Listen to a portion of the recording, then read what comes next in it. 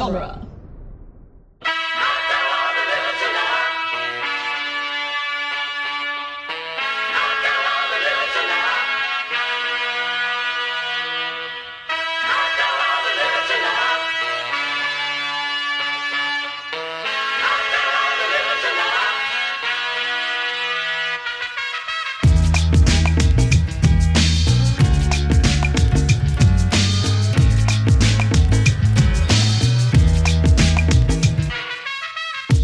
Welcome back to the Cornetto Minute, the daily podcast where we crawl our way to the bitter end or the lager end of the world's end, 1 minute at a time. I'm Nick Jimenez. I'm Scott Corelli. Today we're preparing to annihilate minute 96, which begins with the network catacombs collapsing as Gary says, yeah, it's a bit shit here, isn't it? And ends with Andy saying, the most annoying part of all of this is that he promised himself he wouldn't die in this town. Mm-hmm. Yeah.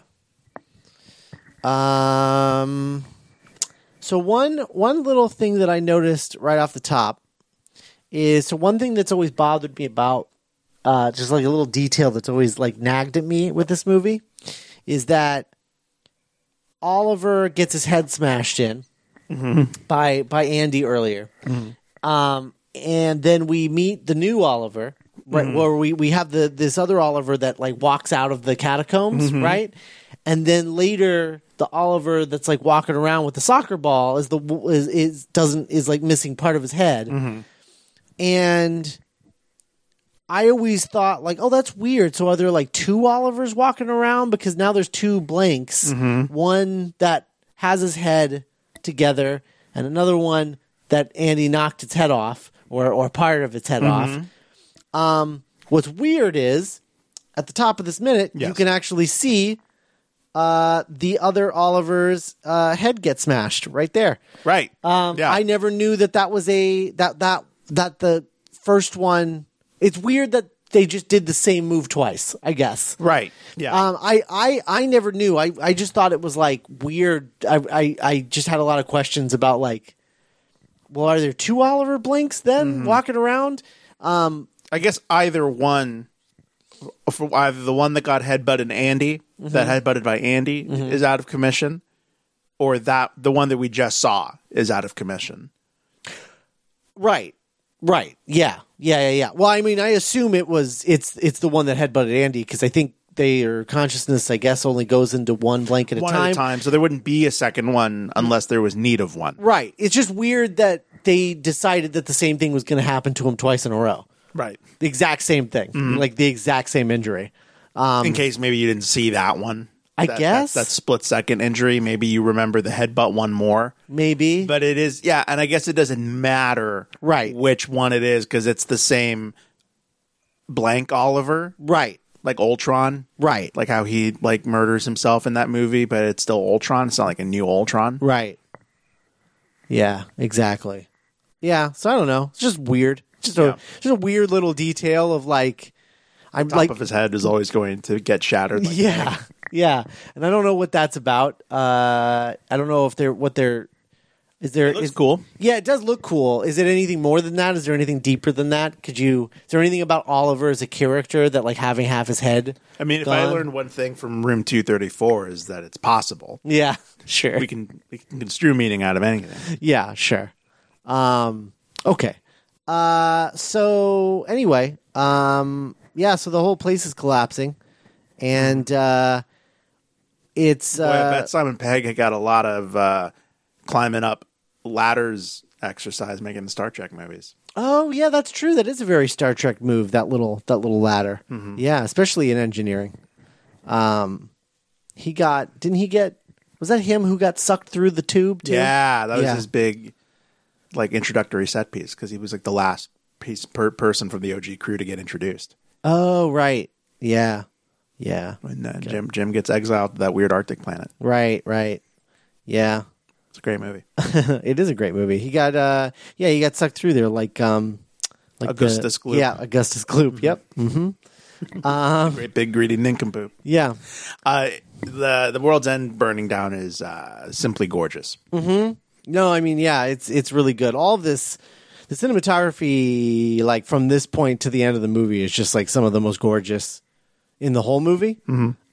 just nonstop. There's just nothing not great about these last 10 minutes of the movie. The conspirators just chastise the musketeers for like ruining everything. Yeah. Happy now. Yeah. They don't like the choice they made, I guess. They would have rather have just kept everything up. It's like that old adage of like, would you rather die on your knees or like, would you rather live on your knees or die on your feet? And they're like, we would resolvedly rather live on our knees. Yeah, for sure. So that's interesting. The lightning and fire is interesting because like later, we have Andy talking about the pulse. Some kind of pulse went out. It's weird. I guess it's weird and interesting that the network's technology all works on the same thing and they can just pull out and end it all simultaneously. Quickly. Yeah. And all it takes is like some like lightning and smoke and things like just setting on fire. I don't know. It's just weird. So they ask Basil what they should do next, and he says same as before, go. I will say there are moments in this movie that get a little sillier than I think they should. And that's one, and there's another one coming up in tomorrow's minute that I think is a little too silly. But this, I don't know what that even means. Like, go! And he like is like high skipping. That's just how he runs. Yeah. Well, I know, but it's like very specific the way he's running. It's like a little too silly. Yeah, I think he's just like, he's a survivor. Yeah. And he's like, well, okay, well, just like, I think Basil's MO is always going to be to run away from danger. Mm-hmm. Yeah. To like flee the scene and survive. Yeah. For a shining moment, it's almost like he's going to join the crew. Yeah. They're all lined up together, the four of them. Yeah, I'd be curious to see what he ends up doing. What's his life like after this? Sure. Does it change very much? I don't know. Co-conspirators, I think they just find someone else in power to kneel to. Whatever kind of like Negan type figure that rises out of this. Yep. Instantly. Just instant. Like, oh yeah, sure. All right, great. Someone else to be bossed around by. Yeah, to bow to. I don't know what Basil does. I don't know. He probably lives alone. Sure. Hermit. Just total hermit. I think he just goes back to what he was doing before, only like now it's just avoiding everybody instead of the blanks. Yeah. Yeah, I think that's probably accurate. You can argue that it's gotten more dangerous, but at least it's like now the threat is like unpredictable people as opposed to blanks that are like acting in unison. Mm-hmm. Yeah. Steven says the beast is dead.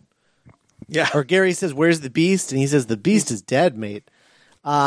Which is interesting, I guess, like from a Gary standpoint of just like he's still not reckoning with what he just did. Right. And I'm not even talking about with the network. I mean finishing the Golden Mile, like that whole from the King's Head, right, all the way to the end. Like what he did, he is not reckoning with, and the fact that I drove the beast through a wall, and then that thing dragged it back out. Like it's dead, dude. Remember? Yeah, it's dead, and it's it's like 80% your fault. It's like when Hedwig just died after and you didn't even like realize it really until after the fact. Oh yeah, that's true. Yeah, what happened, Hedwig? Yeah, it is a little bit like Hedwig. Spoilers. It was like that movie came out like 10 years ago, didn't it? The movie, yeah, yeah, and then the book even more so. Yeah, exactly. So, if you haven't seen it yet, you're probably not going to, especially now. Sure. So, and then that's kind of it. I don't know. We have the bit where Andy says, "I promised myself I wouldn't die in this town." So he's accepted death.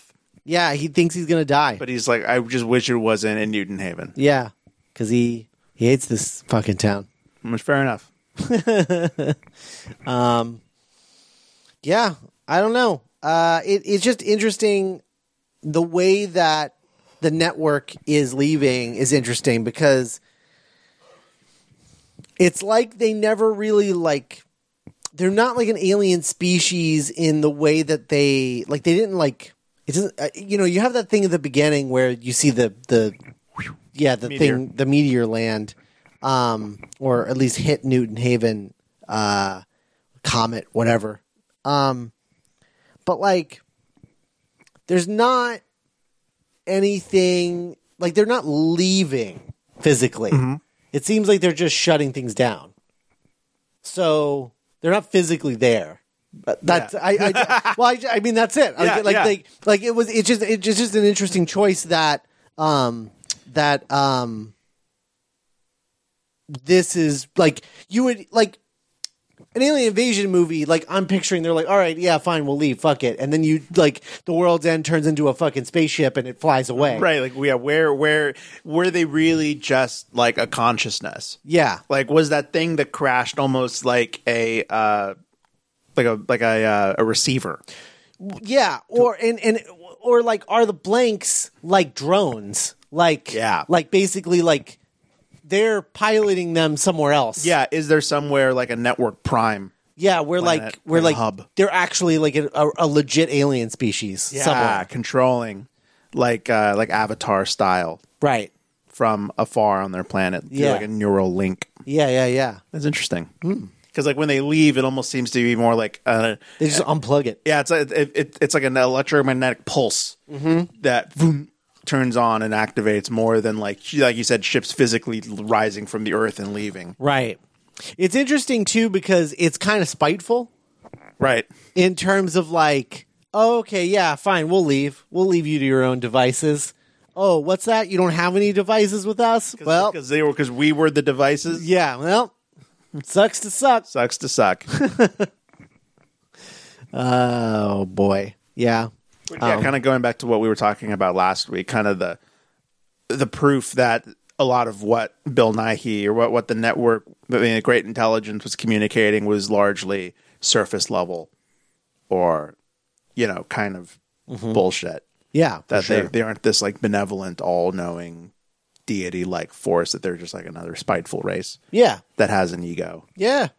Which, again, it's like I think early on in the show when we were talking about, what most Invasion of the Body Snatcher type of movies are usually typically an allegory for, which is the rise of communism or the Red Scare or whatever. Mm-hmm. And it really, while this one I don't think fits that as well, because why would this movie be about communism? It is interesting in terms of the network. The problem with communism always is leadership being no, I'm benevolent, but as soon as you point something out wrong, they're fuck you. Yeah. Kill this guy. Throw him in a camp. Shut him up. Yeah. Because leadership run, if humans or beings of any kind run something, they're going to have an ego about it. They're going to feel like they know better than other people. Sure, yeah. And then as a result, that defeats the whole purpose of what communism is supposed to be in the first place.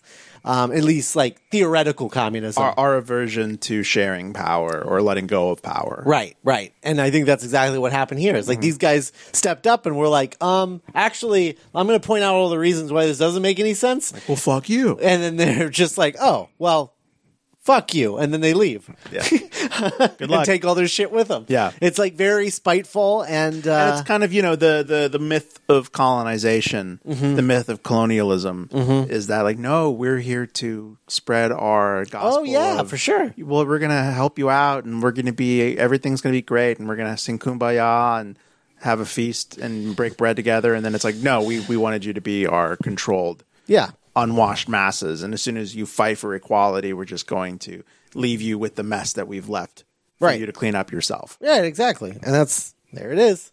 Yeah. So yeah, there's certainly a bit of that because England has certainly colonized their fair share of countries in the past. They wrote the book, and then our country kind of picked it up where they left off. going into the 20th and 21st century. Did they write the book, or did like Spain. Rome or Spain? Yeah. Who was first? I guess Rome. Rome? Yeah. Or Yeah. is Alexander? Gosh, damn it. I don't know, guys. Anyway, so dumb. But certainly history repeating itself, even intergalactically. Yeah. All right. Well, I think that's it. It's this week I think is going to be a lot of short episodes because there's a lot of except for the I think the final episode there's a lot of stuff because we start getting a lot of like the epilogue. The epilogue. So there's a lot of details there. Much to talk about. But leading to that, I think we're going to have a lot of short episodes this week. So prepare for that. I could be wrong entirely. I've been proven wrong in the past. Sure. Maybe I'll bring up Thanos again. Yeah. Sure. Anyway. Yeah, and as always, if you have any conversation that you want to keep going after the show, you can join us on the Cornetto Minute Listeners Pub. It's our Facebook group. Share Cornetto Trilogy related stuff. Talk about maybe educate us about world history because we could clearly use some enlightening. I mean, yeah, I can look up a Wikipedia entry. Sure, but if you could just give me if somebody knows just a basic timeline of like the heavy hitters, that'd be cool. All-time top 10 greatest colonizing. Yeah, exactly.